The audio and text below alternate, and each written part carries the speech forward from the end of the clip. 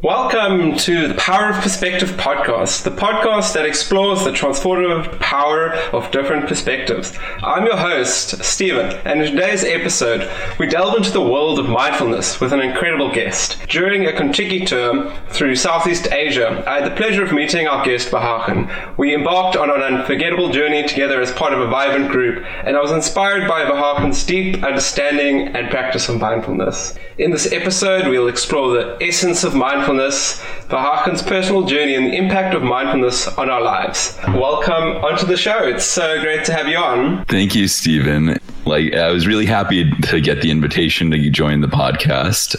It's fun to be on this side of the chair, so to speak. Yeah, we've sort of done a one-for-one-Z where, he had me on his podcast, which I really enjoyed. And so now I've brought him on mine. Yeah, so I'm really excited about that. And thank you for the lovely introduction. You definitely made me sound like a mystical guru, but that's the impression and aura I get from you, man. I'm just a guy who's just trying to be more aware of himself and the world around us. And that's that's actually a huge cornerstone of what mindfulness is. No, if you interact with Vahagn, he definitely gives this kind of total vibe of it. You can almost sense this guy's kind of got quite a awareness and mindfulness, and that really thinks I think deeply about what you say, and that sort of conveys quite nicely. Yeah, and it's not just about what I say, because mindfulness is just as a little definition for folks who may not be familiar with it. It's this philosophy / practice of awareness. And this is it's not just this shallow, I'm aware of things through my thinking about them as aware, but it's more like awareness as a sensation, awareness of yourself, awareness of things around you, but also things around you as an extension of yourself, awareness of the space you take up, awareness of the position of your body, awareness of the words that you say. All of it is it's a little complicated to describe, but it's imagine you have your mind that does all the thinking, you have your heart that does all the feeling, but there's a layer in the middle. You're a consciousness that does the awareness, and it kind of provides the data to the heart, the signals to the heart and the mind on what to act on, but you need that consciousness to be aware of things. You almost get a sort of sense of mysticism about it when you chat to people who sort of really experienced mindfulness itself and that kind of awareness, and it is quite sort of a a disconnect as you try to explain it to someone. Yeah, I mean, it's linked very closely with Buddhism. A lot of mindfulness practices come from Buddhism and Hinduism, which are already pretty closely linked. So you mentioned the Contiki trip throughout Southeast Asia, and that was actually really fun for me, really interesting for me, because I've been practicing mindfulness for about 1.5 years now, and just being there where these Buddhist centers, it was it was really cool to see the other side, see these cultures that were more morphed by the philosophy than the culture I grew up in the US. Yeah, it was quite interesting where it was as opposed to just certain individuals kind of being into it as maybe a bit of a minority, it's a whole societal sort of shift has come from them sort of incorporating that into their lives. And, I found it actually made for such high quality people to sort of interact with, so sort of honest and kind and, just kind of happy and not sort of maybe stressing on a lot of the things the Western sort of folk do. Yeah. It's cool because it's so simple. It makes things a lot simpler than they need to be. In the West, in the US especially, there's this culture of more. Of consuming more and more.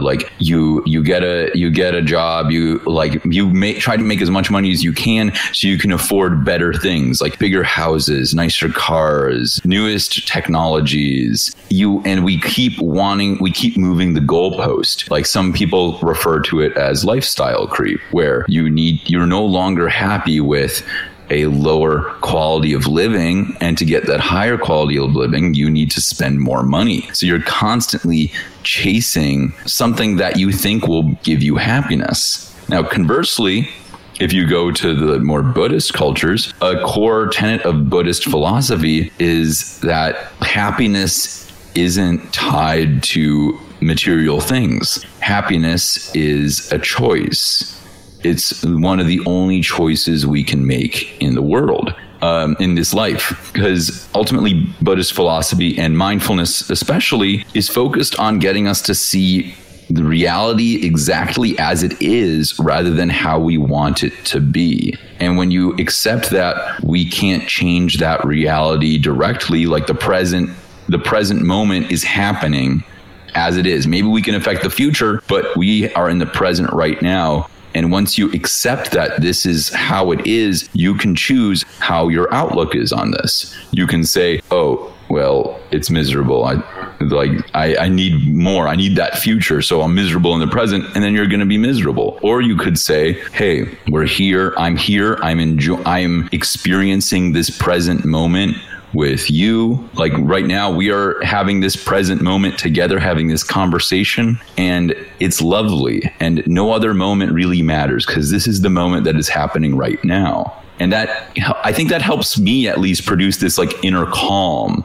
I don't have to worry so much about the future because I'm just focused on the now. And there's so much beauty in the now, in the present. Sort of moving away from this great tendency to always worry about the future or so let the past haunt us. You're kind of very much focused on what you're doing now and sort of observing the things about kind of your body sensations, your emotions, your thoughts in like sort of a non-judgmental way. Just saying like, that's a thing I thought, but it's not my reality. Yeah. And so on the past and future thing, so I like to say, the past is gone. We can't change the past. The past is done. So there's no real point in like living in the past. But also, and conversely, we don't know what's going to happen in the future. Any number of possibilities could happen in the future. The only moment that we really know for certain of what is happening right now is the present. Cool. So as kind of like a bundle, like if you had to just say like what are the sort of kind of key elements and maybe even qualities that mindfulness is, like you almost picture like a little brainstorm chart. Maybe just kind of outline that. Then we can sort of know the scope of, what is there in it. Yeah, it's like a thought philosophy. It's a lifestyle. It's a practice. It's a lot of there are a lot of things. So I'd say that the core to it, like I mentioned a few times already, is awareness. Is this like deep self-awareness, especially. So I'd say it would be the core of this. And maybe on the periphery, we have the practical things, like how do you practice mindfulness? And a lot of people think that, you've got to do meditation to practice mindfulness. But, then it's like seated meditations are a very excellent way to practice mindfulness. But, admittedly, it can be very difficult for people to get into. Like it's very uncomfortable sitting around doing nothing. I know from experience that can be very challenging. But I think we can expand this view of mindfulness because really it's not just seated meditation. It's anything. Anything can be a mindful activity, but the key is going back to that core of awareness. It's about being in the present moment and being aware of what you're doing, what is really going on, and less about your thoughts and worries, more about taking in the thrill of the present moment. So for me, for instance, I love to cook. I've loved cooking for years, and over time, it's become a very mindful activity for me. And I say that versus mindless because I have to be aware of what I'm doing when I'm cooking. I can't just shut off my brain and just like throw things together because then I'll probably end up with a mess. But if I focus on the ingredients and the technique and the flavors and the smells and like just view cooking. I view cooking as this journey from taking raw ingredients into this dish that is more than the sum of its parts. And that in itself, like just being aware of that journey and like focusing on that for me is a very mindful thing. Walking is a super mindful activity if you focus on the walking. A lot of the times, if you're walking for your commute sometimes you're not really focused on the journey, you're focused on the destination. But if you focus on a little bit more on the journey, like maybe pay attention to the trees a little bit more on your walk, or the smells that waft by your nose, or the sensation of your foot hitting the ground and the different parts of your foot kind of like lifting off of the ground as you're walking. These are how you cultivate a mindful practice in your normal life in like a pretty easy way. And, part of the sort of common idea of kind of mindfulness is sort of breathing, right? Breathing is a common thing for life. Being intentional with breathing is important. I'd say, okay, I did forget about intention. Intention is another very important part of mindfulness. Yes, maybe expand on what you mean by intention. Yeah, so intention, I would say, it's like making a conscious effort or decision. It's where you try to be more focused on something, and it's more about the process rather than the goal. So one thing to do is like one practice in mindfulness is called breath work, where you try to change your breath shape, and that can involve just doing like a 4-second inhale, 4-second exhale, or 4-second inhale, 4-second pause, 4-second exhale, 4-second pause. There are different ways you can change your breathing by focusing on the process of changing your breathing. So that requires you to consciously think about how you're breathing, and that in itself is intention. And intention shows up in a lot of ways. For instance, let's say you're in a long-term relationship with a partner. Well, intention can come in ways of like making an effort to make their day a little bit nicer, or cooking a nice meal for them, or sharing like kind and meaningful words with them. Like these are ways that intention can show up and really help foster a deeper relationship. Intention can also be used as a way to, people that focus on maybe their bodies, or go to the gym a lot of that is intention too. Like you're putting your mind toward the process of getting into better health. And through that, you take on these, you don't know what the end goal is. You're not trying to get that end goal. You're focusing on the process. And in doing so, you achieve great results. And so you're doing this mindfulness. And, at some point, you're going to realize you're getting kind of results out of it, right? And so what sort of happens, right? You're being more aware, and that's quite a, proactive sort of action. But experience over time of doing this sort of changes and has sort of maybe even profound sort of benefits. What sort of creating this kind of result through this practice? That's a good question. I think everyone's mileage may vary here. For me, I definitely felt in more inner peace. I felt more inner happiness, I guess. And in a way, people can feel me in new ways. And it sounds a little weird, probably, but I have noticed people have changed how they viewed me or how they experienced me from before I started my journey to after. And a lot of it is that because mindfulness is focused on intention and awareness, if you start to become more aware of yourself, you start to really understand more of who you are and start to really understand your inner voice and your authenticity. So I just come off as a very authentic person because I know myself very closely and very well. And that can also come off as confident. So people see me as much more confident because I don't have to second guess my choices. I do what feels right and what is consistent with my foundation. And I don't worry about what's going to happen or if I'm going to regret it, because I trust myself to do the right decision with the information I have at any point in time. And so is there sort of an end goal of this journey? Or where do you see it sort of going? I've stopped looking at the destinations and goals because in my view, putting an end goal on journeys like this, it's a little premature.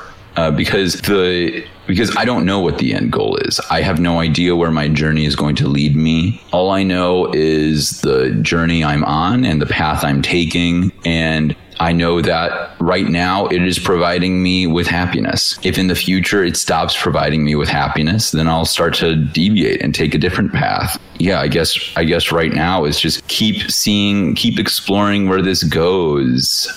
There's always more to uncover. I mean, the Buddhists believed that they had this concept of nirvana and enlightenment, right? Well, a lot of that is I've read some of not the original text, but some reflections from some Buddhist monks. And a lot of it is tied to that self-awareness, that once you are more aware, you become more enlightened. And I definitely feel more enlightened now than I did a couple years ago. And part of my practice has really helped with that. And it's helped me see people in new ways and recognize patterns in people where I start to understand where it comes from. And maybe through that, I have more empathy. And then I start to understand things within myself so I can make better decisions or be able to satisfy my needs in better ways. So this journey is all about the internal, and the more I understand myself, the more I show up for the whole world around me. And so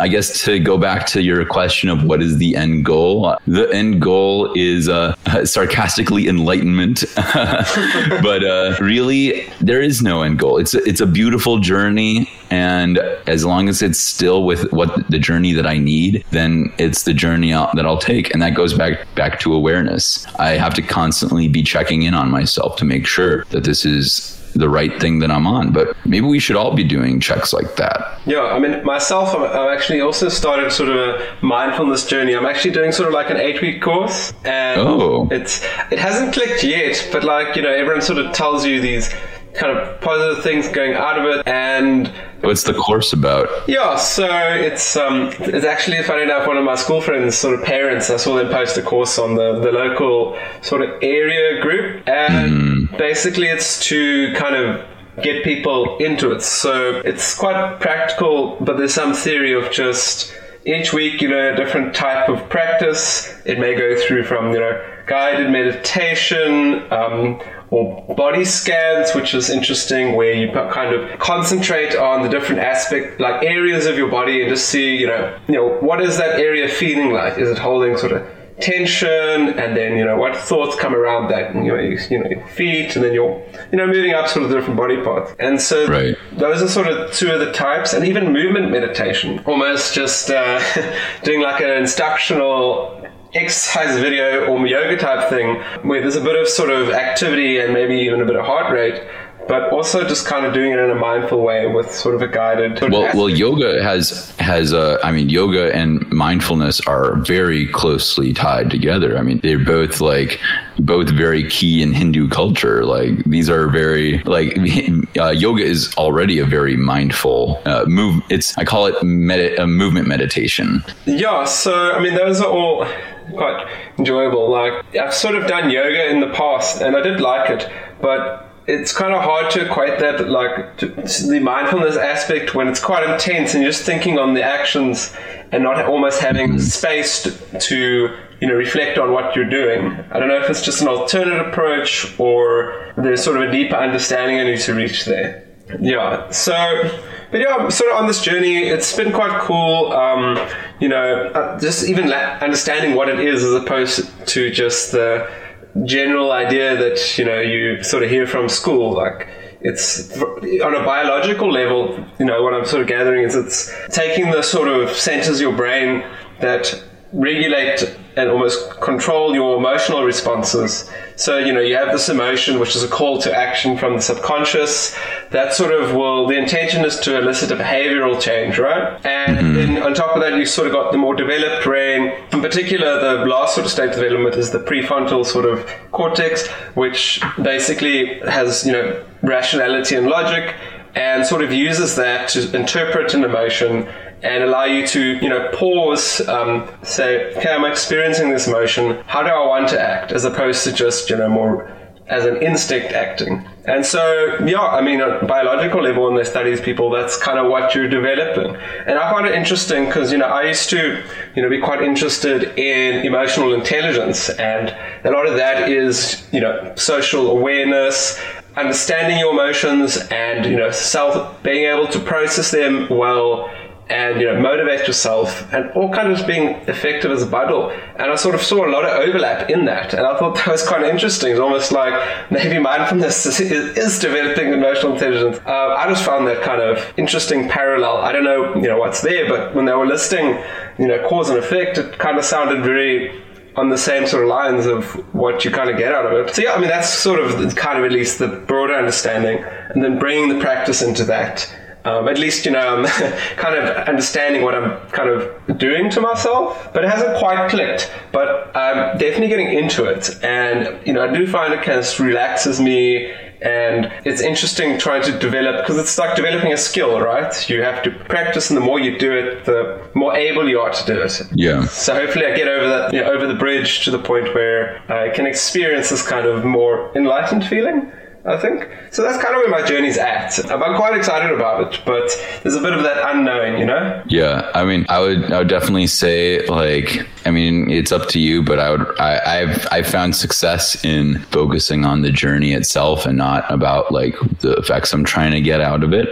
Although admittedly, my journey started from a very more of outcome driven perspective at early on, but that has since changed. So what motivated you to sort of get into it? You say sort of outcomes, that normally sort of indicates that there was maybe a challenge or a solution needed, and a lot of people will reach out because of that. Maybe someone's struggling with anxiety or depression, or, handling difficult situations. And so for yourself, where were you at where this all kind of began? I have to start with even before getting to the mindfulness journey, because before that I had some healing to do. And so it all started with a breakup, particularly difficult breakup, just not because of the breakup itself, but because what caused the breakup. So at the time, my ex had said we had been dating for 5 years, and she had asked me, well, what's next? And I had no idea what was next. I didn't know what I wanted in terms of the relationship. I had no idea what I wanted for myself in the next 5 years. And when I got these questions, I froze, and it literally felt like a pain in my gut.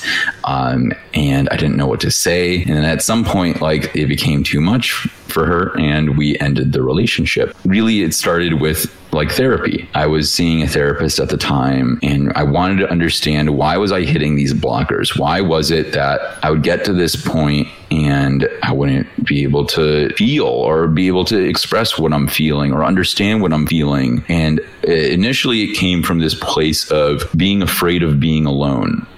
I was well, what if I'll never find another woman again, and then I'll be alone forever? And that fear was driving me, and that's what initially got me into therapy. And while in therapy, I was also doing a lot of reading on psychology, how the mind works, understanding emotions. You had mentioned this interest in emotional intelligence and understanding greater understanding about it. And that's definitely where I was coming from at that time. I wanted to understand, was it a lack of empathy on my part? Is that something that I need to learn? Or why couldn't I connect on this level that she clearly could, my ex? And through therapy and my own readings, I was able to find some of the scars within me that I needed to heal to understand and open myself up to my emotions. And a lot of it was just learning to sit with the discomfort of emotions. Sometimes emotions suck.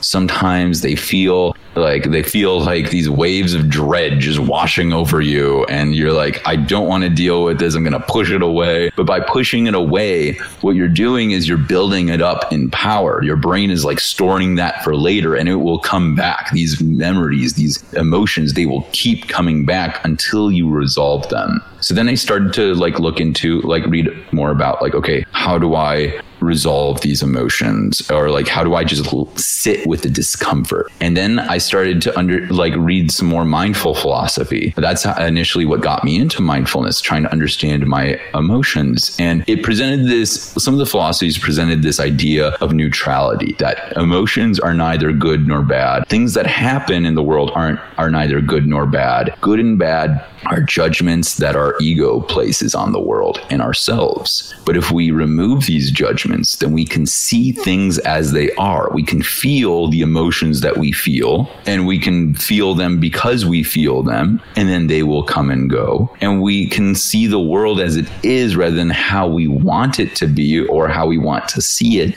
And then we can let the world come and go as well. And by doing this, I started to learn to live with my emotions and see my emotions as they were. And then when I started to understand myself better, I started to understand other people better. My empathy naturally grew because we're all pretty similar when you get down to our emotional responses and things like that. And so I would start to see things within other people that I saw within myself, which helped me connect and maybe react to people a little bit more authentically or help them in ways that they needed. And so then I started to also incorporate other things into my practice, like meditation and yoga. I had already been doing yoga for years, and I had really started to think about yoga as this more mindful practice, incorporating my breath and thinking about the positioning of my body as I'm doing the yoga. And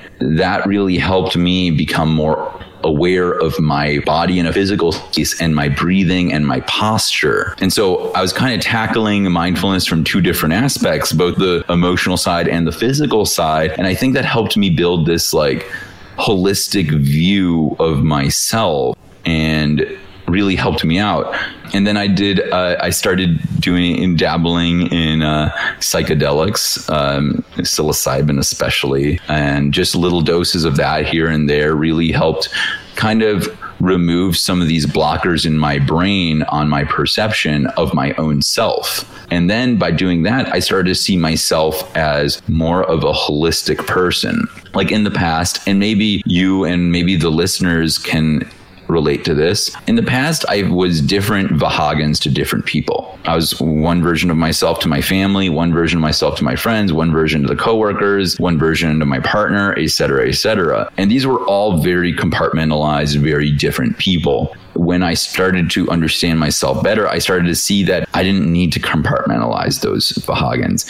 I could release these walls and more intentionally choose what traits of each version of me I wanted for myself. So you've mentioned quite sort of interesting sort of key points. So maybe we should backpedal to the ego, right? I've on one of your podcasts sort of even heard the sort of depriving the ego.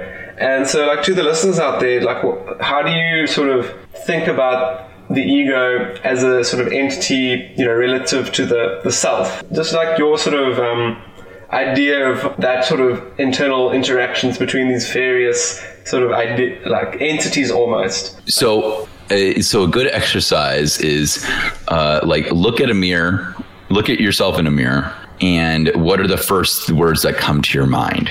So a lot of those first words are going to be the judgment words.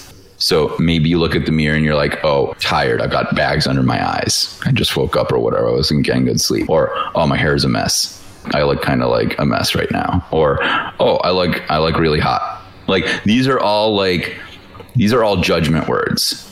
They are what the ego is, the judgment center of the brain. It takes the information that your senses and your awareness is bringing in and then places good or bad descriptors on it. And this is very important in a lot of cases, right? We need to be able to make decisions. So we need to be able to identify which outcomes are desirable and which outcomes are not desirable. So there are definitely great things that the ego does, but a lot of times when we aim that lens of judgment on ourselves, that's where we come into trouble. That's where we start to put ourselves down or, feel ourselves in maybe different ways than other people feel us. And so So that's kind of how I view the ego, if that answers your question. And this idea of depriving it, what was the thought behind that? Yeah. So for some added context, one of my buddies posted like a meme about with a quote, "Starve your ego to feed your soul," and that just felt so poetic to me, because a lot of our lives, a lot of our culture and our society is built around the ego. I mentioned earlier, right? I was talking about lifestyle creep, how we want to keep consuming more and more things. And a lot of that comes down to the ego. Like, we want these dopamine rushes. We want to get bigger and nicer things. We want to do the fancier experiences.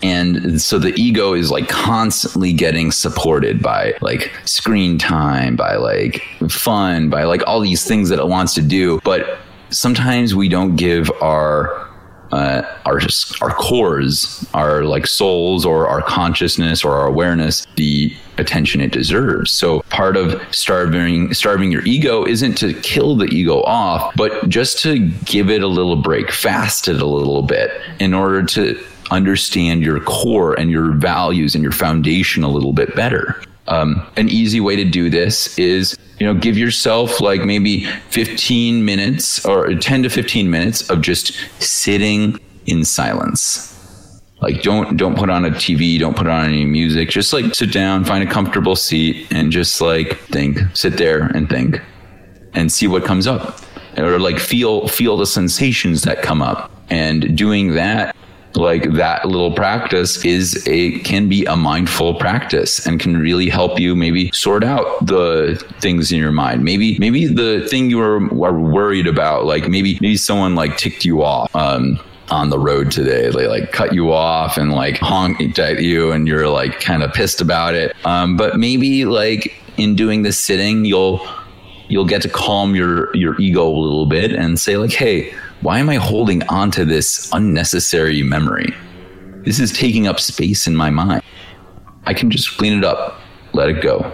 And letting go, it just feels like you're removing like weights from your shoulders. And it feels freeing. You feel lighter. Yeah, we have this sort of tendency to almost obsess and continually bring up these sort of things that happened to us that were, troubled us. And it's quite a tough thing to get out of, right? Where you're like, oh, it's just that, that person honked at me because I was driving, I don't know, badly and whatever. And you take it personally, and you keep thinking, what could I have done? And it's quite hard to get out of that, right? It's like, that's why I say it's almost obsessive. Yeah, and I think it's kind of rooted in survival mechanisms. Like before, when we were like more of simians or whatever, we probably had to rely on these like judgments and these like reminding ourselves of these negative situations, because it was key to survival. Like, what if something like this happened again, and I would need it to remember this in order to survive? But a lot of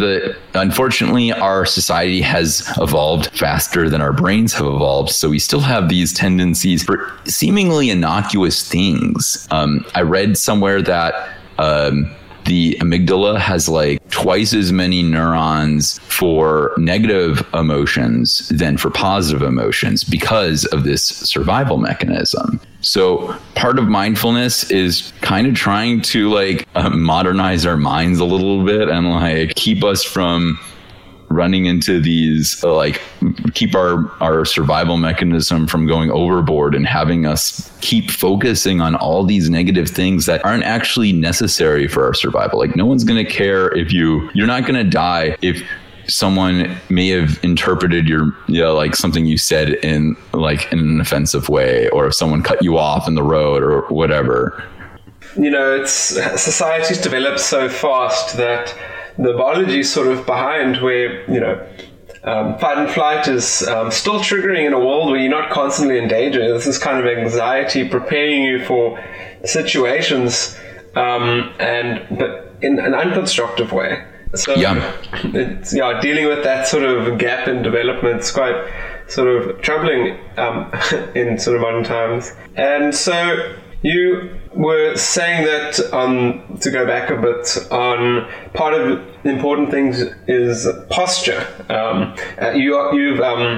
You've sort of emphasized this in like chats. In fact, if you when you see Vahagn, you can immediately get a good sense of this very sort of, it's noticeable and strong posture, and that's sort of. Oh, thank you. Yeah, and it's that's quite a hard thing to achieve in modern days with all our sitting and. I noticed you got good posture too, Stephen. Thank you.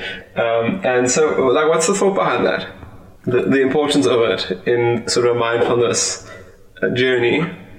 So posture is important for breathing. It is directly tied to breath. And how do I mean by this? Well, think of like literally we call like the trachea the windpipe, right? Like think of it as like a piping system. Like the spine has evolved to be in a certain shape, and that is necessary for us to be able to get good, calm breaths in.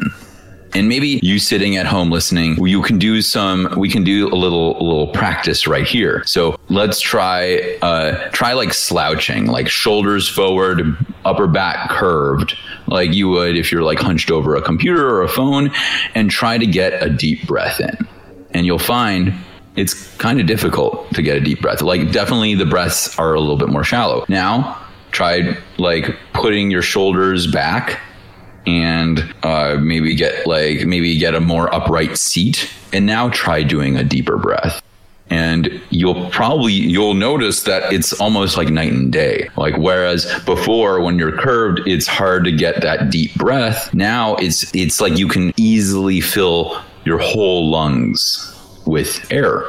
And this is so critical for you had talked about like we live in this fight and flight response where we don't need to anymore, and breath is a critical indicator to our nervous system to tell it which state to be in, this fight or flight or rest and digest, accessing the parasympathetic nervous system versus the sympathetic nervous system.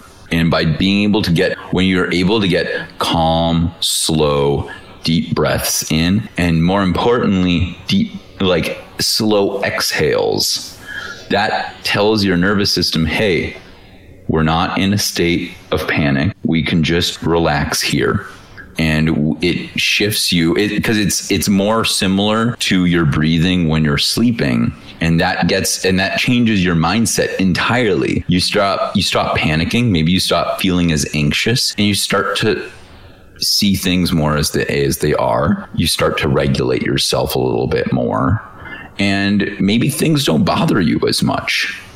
So for me, like working on my posture through yoga was a critical step for me to improve my breathing, thus improving my mindset, thus making it easier for me to be more aware of myself and see the world more as it is, and to just be like lighter and happier and more authentically me. That's really cool, and something people might just glance over can, be such an impactful thing. Sort of this modern. Yeah, it's funny. One of my best friends here in Seattle, she mentioned that we had a chat about this a couple months ago, where she said, at first she thought people with good posture were just like kind of pretentious assholes, like they're just doing it to show off. But then she started doing it herself, and she noticed the impacts on her breathing, and she was like, oh my God, it makes so much sense now. And I was like, yeah, this is what I'm trying to tell you. That's really kind of amusing. And so, but when you're saying, backing to being in sort of as a means to kind of be mindful, sitting in silence and sort of, as I said, depriving the ego, but sitting in silence is quite a challenging thing for people. It's, the brain is sort of developed for constant stimulation and information influx. And yes. And it's almost daunting. It's like be someone's idea of a horror movie. Oh, the lights are out, there's nothing, and I'm just here with our thoughts, and my thoughts can be scary, maybe because I've got a lot of things I'm working through. And it's right. And that's your ego talking. Your ego is intensely aware that you are trying to deprive it, and it does not want that. So yeah, of course it's going to bring up, oh, well, what about this? What about that? You don't want to be alone with your thoughts. Your thoughts are terrifying. But also, why are they terrifying? Why can't you be alone with your thoughts? They're your thoughts. They're not you. They're just your thoughts. Yes. Exactly. Separating, because that's how we experience kind of thought, is that we think it, so it's true. And, a lot of people don't even glance over that, And thoughts kind of just your brain, it's almost can be a problem solving, or, just it's ideas, right? It's basically an influx of idea, almost can be like a brainstorming process, but to us it's very real. Yeah. I mean, and they are real in the sense of, yeah, you thought them up, but maybe some thoughts aren't but the thoughts aren't you. And I want to challenge you, Stephen, and also the listeners and everyone to not view yourself as your thoughts or your emotions. These are responses that are part of you, but you aren't that. You are like the consciousness under that. If you believe in spirituality, you are the soul. And when you start to take that into heart, it's easier to sit with your thoughts because you don't have anything to worry about. It's like the thoughts can be like little daydreams. Like just because you're thinking it doesn't mean anything about you. Yeah, it's almost the body and the mind are almost kind of tools that the self, which is everything about you, your personality and your intention and what you experience, and it's kind of the tools that you interact with the world with, right? And how you respond to the world. And yes, inherently, it's like a lot of sort of religious things go into it, but on a practical level, it makes a lot of sense. Yeah, and when you start to really contemplate that, then sitting with your thoughts doesn't sound as bad. And so, that's one challenge. And there's going to be, as with any journey and with any sort of almost skill you develop and, practice, there's challenges early on and even ongoing. And for yourself, what sort of challenges did you have? Getting into doing mindfulness practices and getting into various aspects of it. Did you find certain things were a struggle that had to be overcome? Yeah, for sure. There's definitely some, there's sometimes being discomfort. It can be uncomfortable sometimes. Sometimes I just don't want to do it. I'm feeling lazy. I don't want to do yoga every day. So I don't do yoga every day. Or sometimes I don't feel like meditating every day. And that's okay. Sometimes you're not going to want to do the things, and that's fine. Don't judge yourself for it. Because the point is to not judge and trust yourself that when the time comes, you will be ready to go back to it. And that happens to me plenty of times. I'll go back to my mat when I'm ready for it. And I don't try to judge myself for taking days off. Yes, it's your journey, right? You're not impressing anyone, and it's 100%. So it's good to own that. Yeah, and there are challenges in life, right? But let's not focus on we don't have to focus on that. I don't think about the challenges so much anymore. If I will just do the things that feel right at the time. If I feel like doing a 5 to 10 minute seated meditation, I'll do it. And I'm not going to time myself. I will do it for as long as I feel is right for me at the time. And through this mindfulness practice, do you feel your more broader perspective of life has sort of changed? Oh, completely changed. It's completely changed. I definitely feel like I experience the world very differently than most people do, and I experience things a lot more differently. Like you alluded to, I give this aura on the trip, and a lot of it is I find a lot of beauty in any moment. And a part of that is seeing the world as it is. I've learned to really appreciate different lighting and nature, and also graffiti and like architecture and like just all these random things, seeing how people like go throughout a market. Like there's so much beauty, so much excitement in the world around us, in the present that you are in.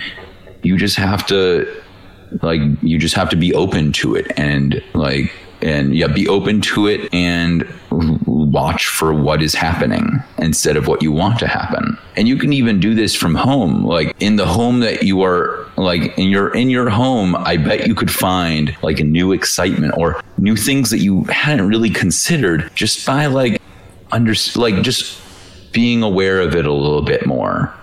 Maybe you get to see a little new colors in a painting that you hadn't noticed. Or maybe one of your plants has a new leaf that you hadn't really paid attention to before.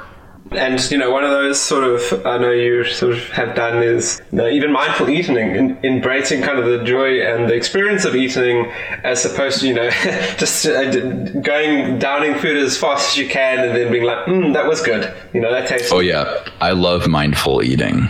As someone who really enjoys food, I really enjoy food. And like I mentioned, cooking is a very mindful thing for me. Eating is a very mindful thing for me. And like I'm very mindful about where my ingredients come from and where the techniques are coming from. So yeah, like there's so much to enjoy from our meals that I think we're doing ourselves an injustice by just like scarfing it down. Yeah, you're missing out on part of the experience of life, right? We go on this kind of autopilot and this goal-orientated sort of lifestyle, and maybe we miss out on the smaller things. Yeah, but the smaller things, like it's even calling them smaller things is doing them a disservice. Like, why is eating considered a smaller thing? Eating is one of the core things for us to literally live. Like we would die if we starved ourselves. So this is something that's so important to us. So why don't we give it a little bit more attention?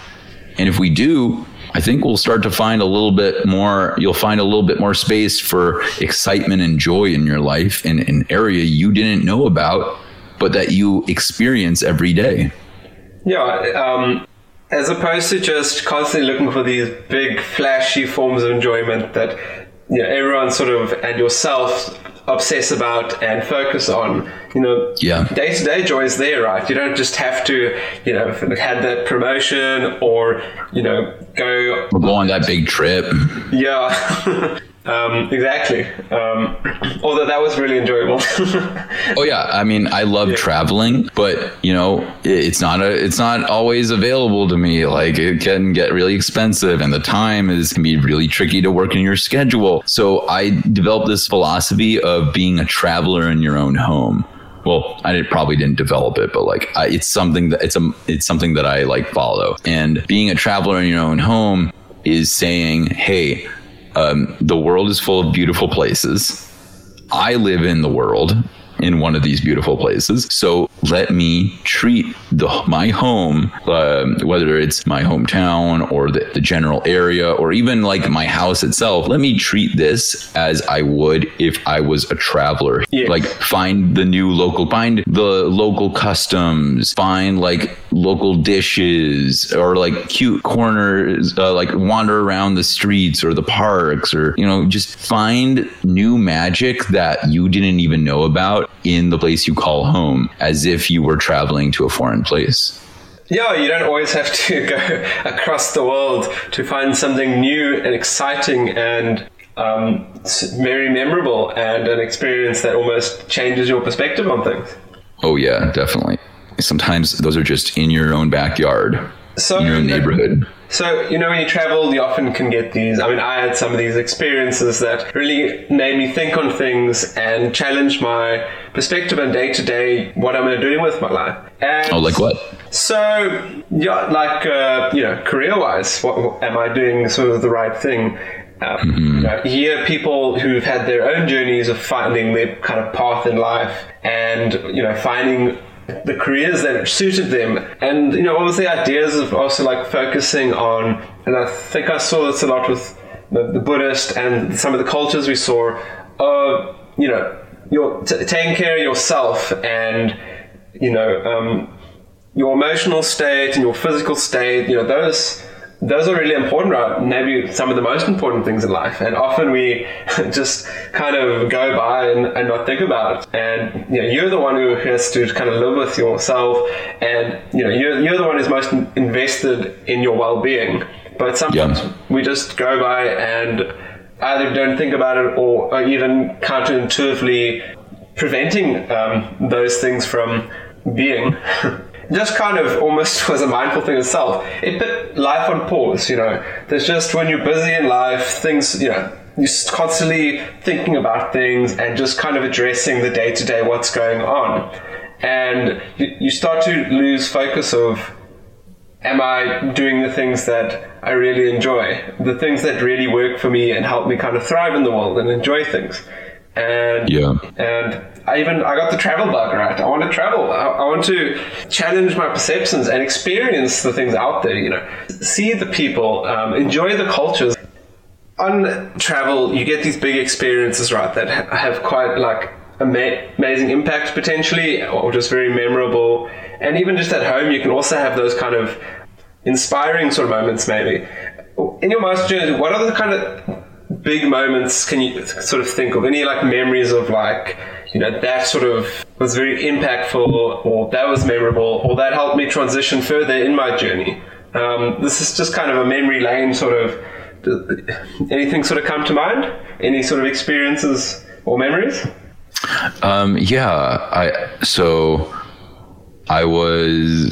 I was laying down in my friend's backyard. We were like doing cloud watching. It was a nice summer day, and I was just chatting about some of my like fears I had. Well, not fear, things on my mind. Like I was worried about a couple of my family members. This was during the COVID-19 pandemic. So this was like 2021. So it was still like kind of going on in the US.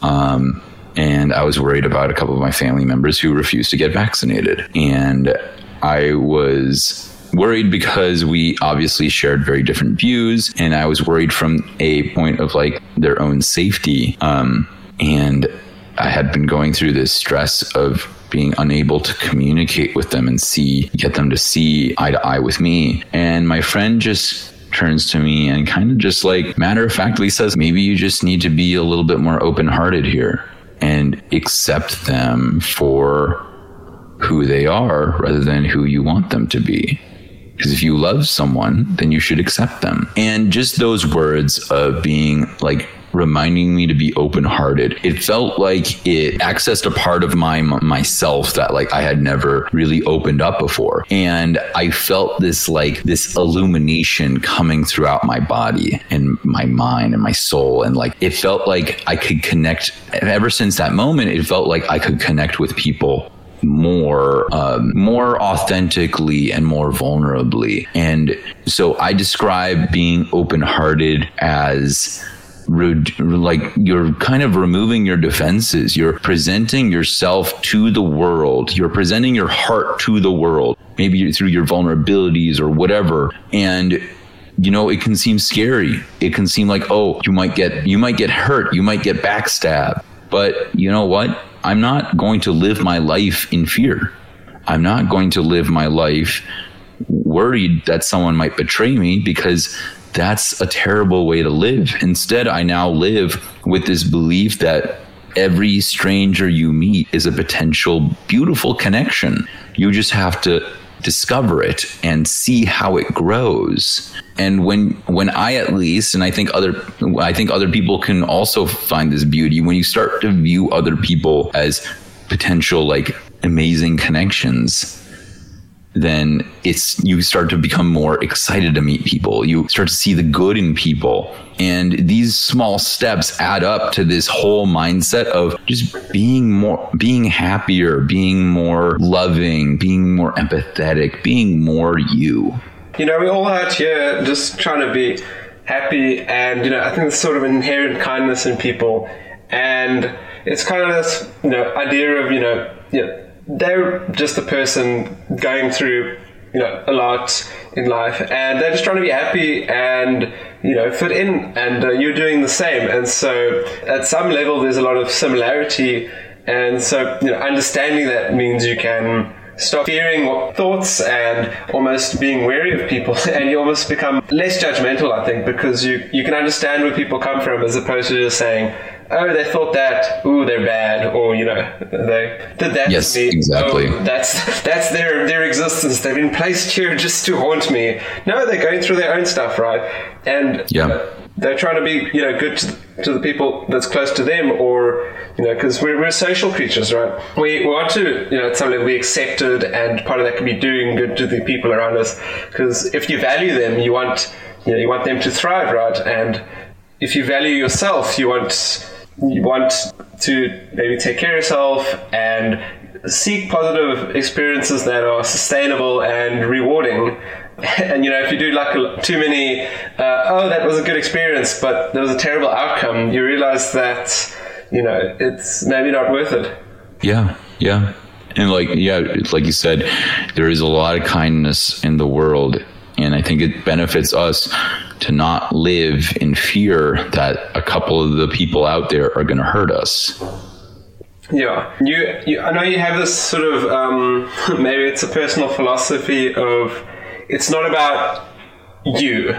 Go into that one, because that's quite a cool sort of framework. Or nothing is personal. Yes, that's the one. Yes. Yeah. Just tell us about that. It's a really cool way to see the world, and it's quite insightful, I think. I think it's a very freeing way to see the world too. I don't worry. So the idea behind nothing is personal is this idea. The idea is that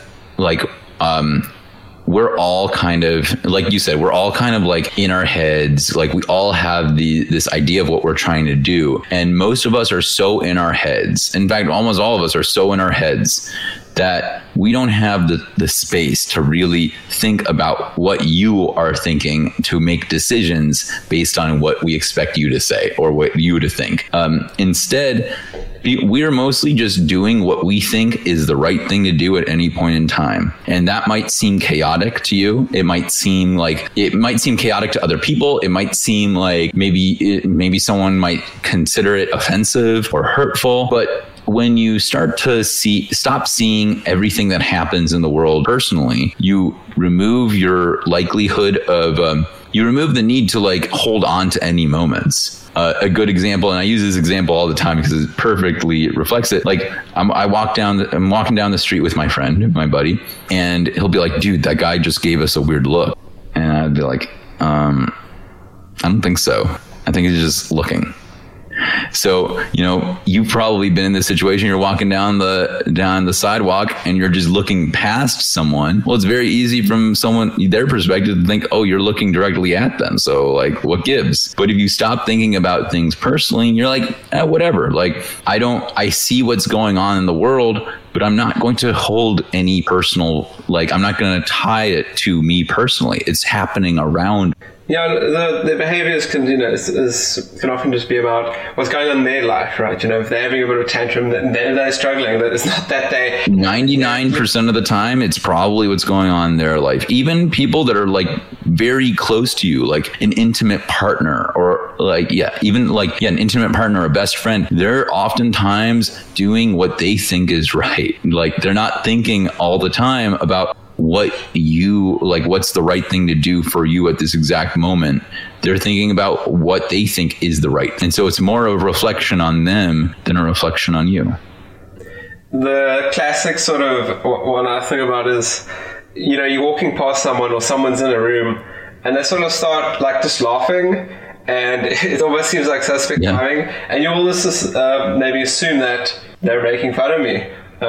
Yes. And it's maybe a little bit tied into a sense of maybe self-esteem a bit, is that the idea that, people would make fun of you. The fact that firstly, you're someone there's something to make fun of, not this, as opposed to a really sort of cool person with their own personality and goals and things that are really cool about themselves, and that you're of interest enough to them as a stranger that they would, even make fun of you or find, even have noticed you in the room maybe. Yeah, but even if they did laugh, or they did notice, or even if they notice how cool you were or how attractive you were, that's more a reflection on them rather than a reflection of you. It's it's how they interpret the world, and you're sort of constrained to. You can interpret the world in your own way, in the way that matters for you. Exactly. And life is too complicated and crazy to be also focused on how other people see the world. So, don't take any mind to all of the randomness that happens around us. Focus on you, focus on your core, focus on your needs. That's the ultimate point of the philosophy of nothing is personal. I think it's really cool. And I've also sort of myself embraced some of that, and I've found it really helpful. Nice. Mindfulness is it's like a really cool thing in your sort of tool set, and, it can help you with, emotional sort of challenges, or even just in a situation, staying calm, pausing, thinking, not just reacting. How have you found, maybe as examples of how it's helped you solve challenges? I guess, okay, so one of the challenges I'm going through right now is, you mentioned a career change, right? And I'm kind of going through something similar. I got laid off 6 months ago, and I'm exploring. And so initially I noticed that my first reaction after I got laid off was, I was enjoying my time, but I was also doing interview prep, because I was kind of assuming I'm going to go back. But now, after I've given myself time and space, I'm exploring, well, what does it mean if I don't go back? And maybe I don't actually care for a career. Maybe I want to live my life in a different way. So now now it's given me the space to be more creative. And maybe I don't have to define my life in the way that other people define their lives. And maybe I don't have to do it in such a way that I can be, as long as I'm intentional. And it does require me to be more intentional. I have to be aware of what's going on. I have to be aware of myself and my needs. But through that, I'm going to just follow this journey and see where it goes. I don't have a destination. I don't have an end goal, but I trust myself. And ultimately, that mindfulness practice gives me trust in myself to make the right decision at any point in time in my life. And I trust future Vahagn. I trust present Vahagn.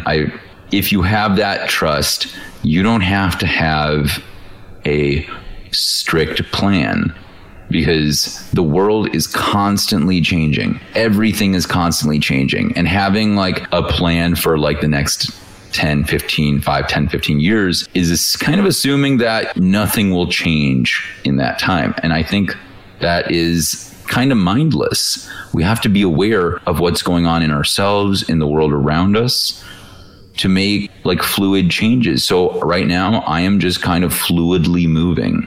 I'm embracing the chaos of my life, because it's a chaos that is ultimately me.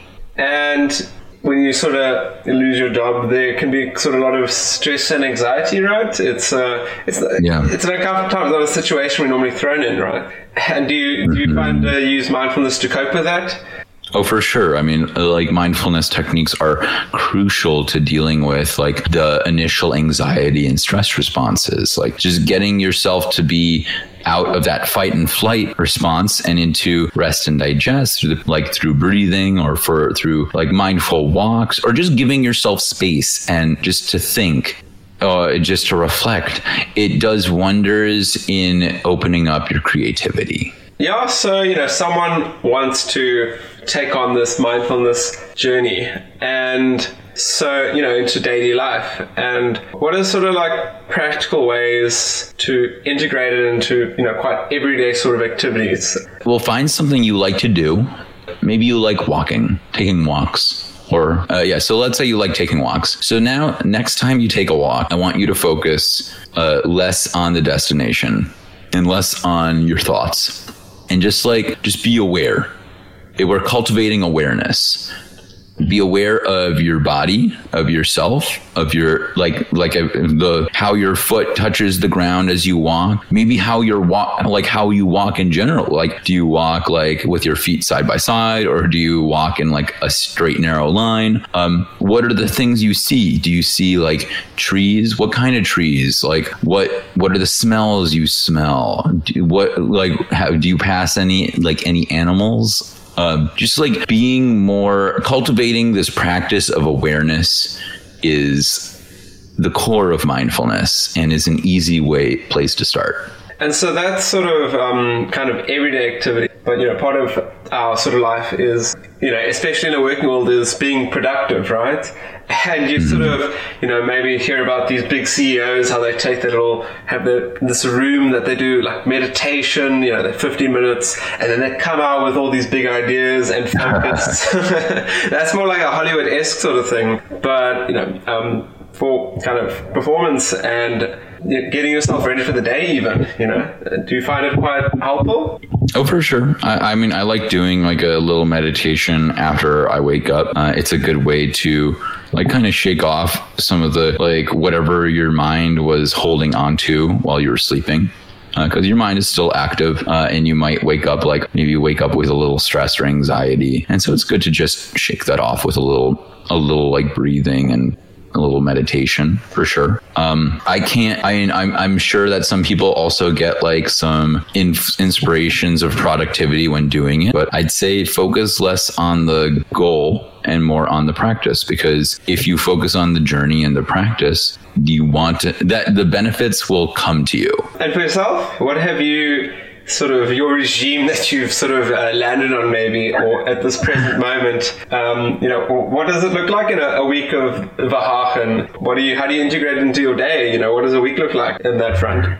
Oh, that's a difficult question, because I'd say like, especially now, like my weeks are kind of like, don't really look that familiar. I'd say some of the consistencies are, I do have some little rituals. I'll do some like consistent things. Like I love to cook, like I mentioned, and doing yoga and walks. And, some days I'm less mindful than others, and that's okay. But a lot of it is just like bringing that awareness into your life, doing checkups. I'll do checkups on myself to see how I'm feeling, what feels right, what I want to do. And I'll kind of just make plans around that or do things around that. Like the other day, it was a beautiful day.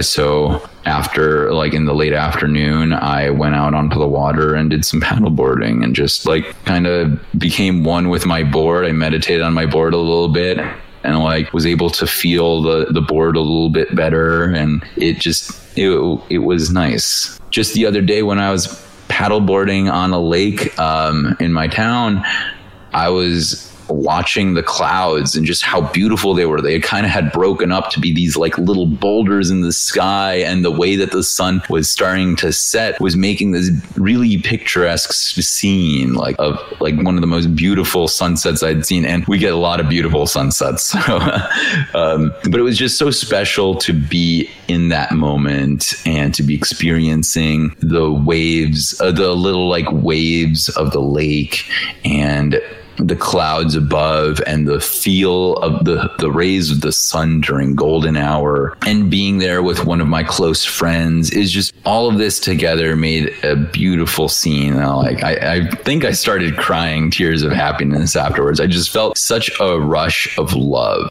That really seems like such a sort of beautiful moment, right? Yeah, and that was just Wednesday. That was this week. It almost sounds like, someone's going off to, I don't know, some Himalayan place, and they climb up this incredibly dangerous gorge, and they climb into this cave, and there's this guru they sit next to, and he brings out some, thing you drink out of that puts you in this trance. But exactly. But you can have that, like, this is within you. These beauties, this vision, it's all within you. You just have to access it. And, you're quite a people-orientated sort of person. Your relationships in life and, relationship self, brought you on this journey. How do you find relationships, various types, have sort of changed for you, maybe in the experience and the interaction? I've completely changed my philosophy of relationships in the past several years. I view relationships now as like a connection that should be fostered to grow, but like ultimately isn't something that you can morph. It's something that you should let grow organically and see what it happens. And each relationship with each person will be unique. And I love meeting people because I get to experience those new relationships. I feel more intentional around the relationships that I have. Like when I'm feeling good about them, I express the goodness in them. And when I'm feeling like something is off, I'll express that too. And just like being more aware in it, I feel like I've developed deeper relationships and more fulfilling relationships and more authentic relationships where I can show up and I feel like the other person can also show up as they are. I find actually when people show appreciation for moments and things, their perspective on you, it's almost like unusual, and some people almost are scared to do it because it's out of a norm. Like if you're talking to someone and they're like, this is a really cool conversation, and you're like a really cool person, and I'm really kind of enjoying this moment. But, a lot of people always say that. I find that it almost gives you a sense of this person sort of had some growth in their, in their life. Oh yeah, I agree. And I think it comes from like no longer seeing things in fear or like in scarcity. Like there's no reason to not like talk people up and like help each other out, because like we're all in this crazy world together. Like we all want someone to have our back and feel like we're loved, and I love being like a source of that love. And like I'm like thrilled to be on this podcast with you, Stephen, and I was thrilled to have you on my podcast, and it's been really great like getting to know you as a person, and I'm like thrilled to see where our relationship takes us in the future. I really appreciate that. I appreciate more people who are showing up authentically, or at least have like an interest in understanding themselves a little bit more. And it's something that I can see within them. It's like I can tell through people's eyes if they understand themselves enough to understand me. Like I've noticed that some of my friends don't really do that. So like, we're still friends, but I wouldn't consider them like really strong friends of mine. But they're still friends for sure. I still enjoy having people of all kinds around me and like having like shooting the shit and things like that. But the people who are very close to me are most likely going to be people who are on the journey of understanding themselves. Is there any favorite quotes you have on mindfulness? Oh, yeah. Okay. So here's one on happiness. It's a Buddhist teaching. So a farmer comes to the Buddha and says, "Dear Buddha, you must help me. My cows have run away and I am miserable without them. I need my cows." So the Buddha sends some monks to go and fetch and get back the cows. Once the farmer leaves, the Buddha turns to the rest of the monks and says, "See, you all who have nothing," pointing to the monks, "are infinitely happier than the farmer." Because the farmer thinks that the cows are his tie to happiness, or his key to happiness. But really, the cows are a tether to unhappiness. And when the point of this like parable, this teaching, is that when we tie our happiness, which is an internal state, to the external world, we are inviting the possibility of unhappiness. But really, happiness is a choice. It's a choice that us and us alone make. No one can make it for us. And it's a choice we should intentionally take and take very seriously. Do you find that mindfulness helps you better understand yourself? You mentioned in chatting with you patterns and habits. Does it help you sort of identify them? And how do you handle maybe addressing certain patterns that maybe you want to get out of, or certain habits? Yeah, I think I've definitely noticed in myself like judgments or like anxiety responses or stress responses that I've tackled. And I've one of the most clear examples, I'd say, is going back to the very first story I told about my journey of mindfulness, where when I would try to be like emotionally available or like dig deep to figure out what my emotional needs were, I froze and I didn't know what to do and I couldn't get past that. And part of my journey involved me healing that. So now I'm very free. I understand what my emotional needs are, and I'm very free to talk about them. I'm very able to talk about these more difficult conversations. And so I think that wouldn't have happened without me going on this journey. I think you're really glad you did, right? Oh yeah. I mean, I'm a completely different person than I was 3 years ago, and I'm thrilled to see where this journey takes me. And yeah, so mindfulness, part of the better benefit is you sort of foster self-compassion and acceptance, and through that sort of develop sort of self-care. Have you found that it's helped you or inspired you to take better care of yourself? So what sort of lifestyle changes has it sort of created? Like focusing more on where my ingredients are coming from, for instance, in terms of cooking, like where is food coming from? Like what am I putting into my body? Focus on that. So like health related things there. Emotional regulation, you could call it, just kind of like understanding when I'm getting stressed or elevated, like anxiety, and then going from there. And then like kind of like addressing it and like being able to soothe myself and fulfill my own needs, and ultimately like changing how I view myself and what I thought I needed. Like I thought, like when I first started this journey in the very beginning, it came from a place of me wanting to figure out like how to get a partner because I was afraid of being alone. But now I love it. I love being alone with my thoughts. I love like being in my space, and I love like I have a partner now, and I love that definitely. But I would, regardless of what happens, I know I will thrive. I will vibe. I will be me. That sounds like it creates quite a reassuring view of the future and, you know, who you are and who you're becoming.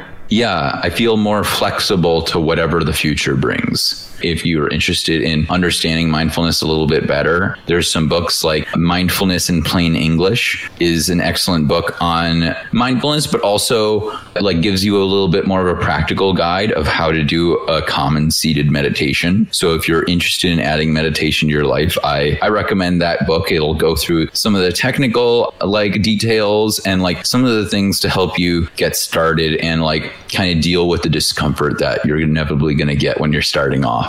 I love reading. So if you like reading, I highly recommend like reading some books on mindfulness, especially like the closer you can get to the source, the better. Like there are some Buddhist monks that are very popular, like Thich Nhat Hanh. He's a Vietnamese Buddhist monk. He's got a lot of very good books that explain a lot of the details of mindfulness in very simple words and a lot of the philosophy behind it. I found his work very enlightening. And if you're not much of a reader, then just like I said, some of the practical things of just taking an activity that you enjoy doing and being more aware of yourself while you're doing it.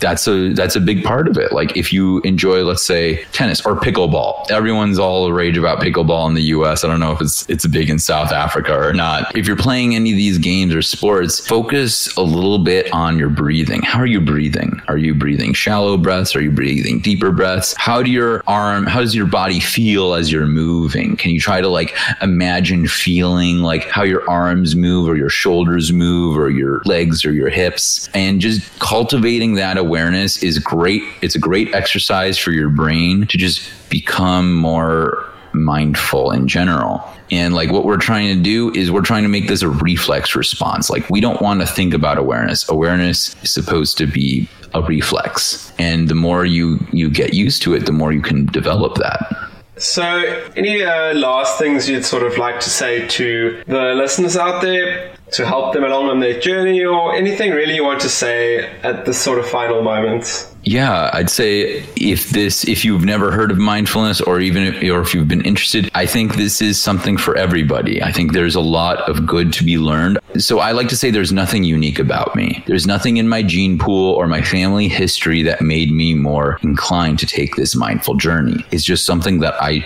intentionally chose to do. You too can get to this state. You too can find these beautiful moments in the most mundane situations. you too can find this like inner peace and happiness. It's just a big part of it is just being a little bit more intentionally choosing to start this journey. And it may look different for you than it did with me. Maybe classes is a great way to start, maybe books, maybe therapy. But whatever way you start, it's yours. This is your journey. And in taking it, I think you'll start to understand yourself on a deeper level. Like I understand myself on a deeper level. Thanks so much for coming on, man. Yeah, thanks for having me. This is lovely. Yeah, no, I really enjoyed it. I really wish you all the best with your future and your podcast. If you guys haven't checked out The Authentic Chaos with Vahagn, it's a great experience. I've been listening to a lot of it, and it's just, I've learned some cool things. Thank you so much. Yeah, that's Authentic Chaos. We're on Spotify, YouTube, Apple, and Google. So yeah, if you're interested, I'm also happy to chat with you again as well. I loved the conversation we had. Definitely cool hearing about your fire dancing and your journey of being the most extreme version of yourself. Yeah, no, I appreciate being on. Yeah, again, if anyone wants to hear your host under fire, you know, yeah, and, you know, on the other end of the interrogation, there's an opportunity in that channel. Yeah.